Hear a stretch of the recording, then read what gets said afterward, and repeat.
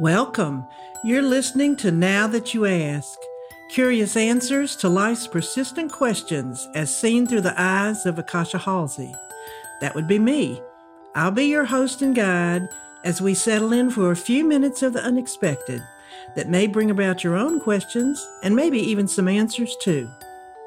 Thanks so much for joining me. Now let's get started with the show.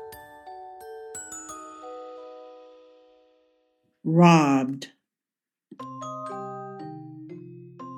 Age is a shocking robber. It sneaks into the bathroom mirror when you least expect it. Just the other day, I was washing my face when I noticed a distinct vertical crevice on the right side of my forehead, just above my eye. Looking closer, I frowned and realized this very action was what was causing my wrinkle. I say wrinkle because, crevice is a little too exaggerated, but I can also see how this wrinkle could deepen over time and then become the focal point of my face if I'm not careful. I made a promise to myself to never frown again, but considering all there is to frown about these days, I wasn't that hopeful about fulfilling that promise. I recently bought a magnifying mirror because I was having trouble plucking my eyebrows using the wall-mounted mirror in the bathroom. Once installed, I noticed how wonderful it was to have such a clear picture of what needed to go. I also noticed my eyebrows, previously rivaling Frida Kahlo's in their opulence, were now looking more like the hairs had been scattered willy-nilly after a windy storm. A few areas still retained their fullness, but there was definite sparseness throughout, an unwelcome revelation. This situation called for immediate remediation, so I ordered a product called Brow Fix. Application seemed easy enough. Just mix the toner and powder together and apply to brow. There were some instructions about length of time the mixture should remain on your eyebrow, but I thought I could just eyeball it and not have to read all that fine print. After a few minutes, when I was distracted by laundry that needed folding, I cleaned the mixture off.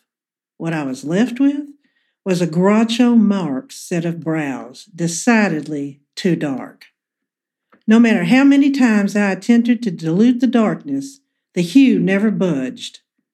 In a bit of a panic, I thought about what might make a difference and came up with the idea of OxyClean. It worked for stains on clothes, why not my face? Well, it did work eventually, but I also got a bit of an irritation in my brows, which took a few days to slough off, creating a kind of mange-like area. I still think this is a good solution, although I'll admit it will take more experimentation to find just the right formula for me. As if that weren't enough, I opened the refrigerator door yesterday to find a pint of ice cream on one of the shelves. I was on the right track, opening the refrigerator, but I must have gotten distracted before I reached the proper compartment, the freezer. I quickly threw it into the freezer, hoping to restore it to its original consistency. But alas, that was not destined to occur. Icicles formed throughout the container, and it was just a lost cause. This momentary lapse of follow-through can only be contributed to age, they say. I try to treat this lightly, saying it's humorous, but when my ice cream is threatened, there is little humor to be had there. I often forget words these days, but to try to enjoy my efforts at finding the word I want, casting about for something that feels familiar or that might make the wandering word suddenly pop into my mind. I'm grateful when I can describe the word I'm searching for and another person supplies it, but I know you can't count on people being willing to do this forever. Pretty soon, they'll start shortening their conversations with me, which will progress to their crossing the street to avoid having one at all. I've seen it. I've done it. Now it's payback time, and karma is indeed a bitch. The last indignity is invisibility.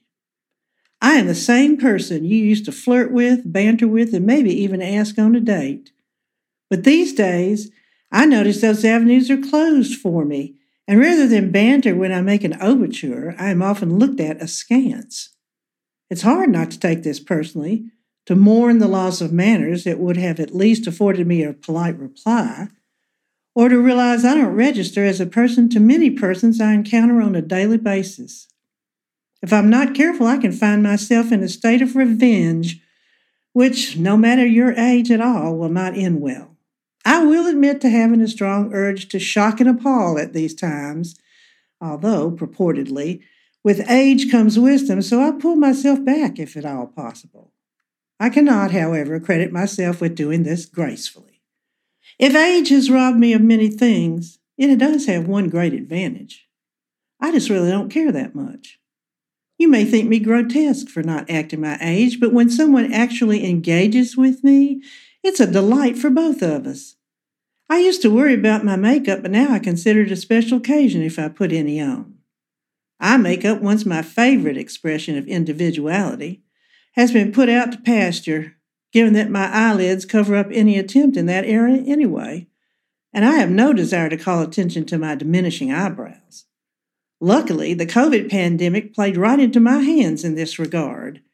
I can choose not to wear makeup if I don't feel like it, because my mask covers up the most expressive part of my face. Also, people are more likely to listen intently rather than pay attention to me because they're looking for clues as to what I'm saying behind that mask. Win-win for us older folks. Having said all this, I've decided to take the most positive outlook on aging I can.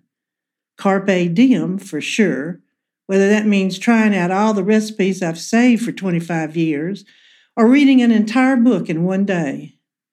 Laissez-faire as well, meaning I'll leave you alone to do your thing, you leave me alone to do mine, and perhaps we'll have fun meeting from time to time in the middle. And finally, I guess it's time to look inward for approval, thinking back on all I've seen, done, and learned. Also thinking back on the hard times and what they gave me, even though I had to wait a very long time for some of those lessons. When I take stock of who I am, regardless of the number of years that have passed, do I like what I see? I do, mostly. If I don't, I have the luxury of deciding if I want to make changes based on what feels valuable to me.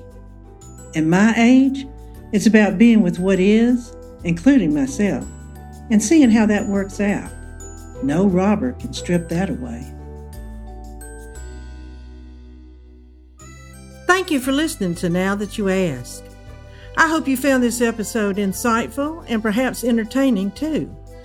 Don't forget to subscribe, and if you enjoyed the show, please take a moment to rate and review it on iTunes. If you didn't like the show, well, I guess you just lost a few minutes of your life. But you might want to try another one. They're all really different. You can also listen to past episodes and subscribe to email updates on nowthatyouaskpodcast.com. Bye-bye for now.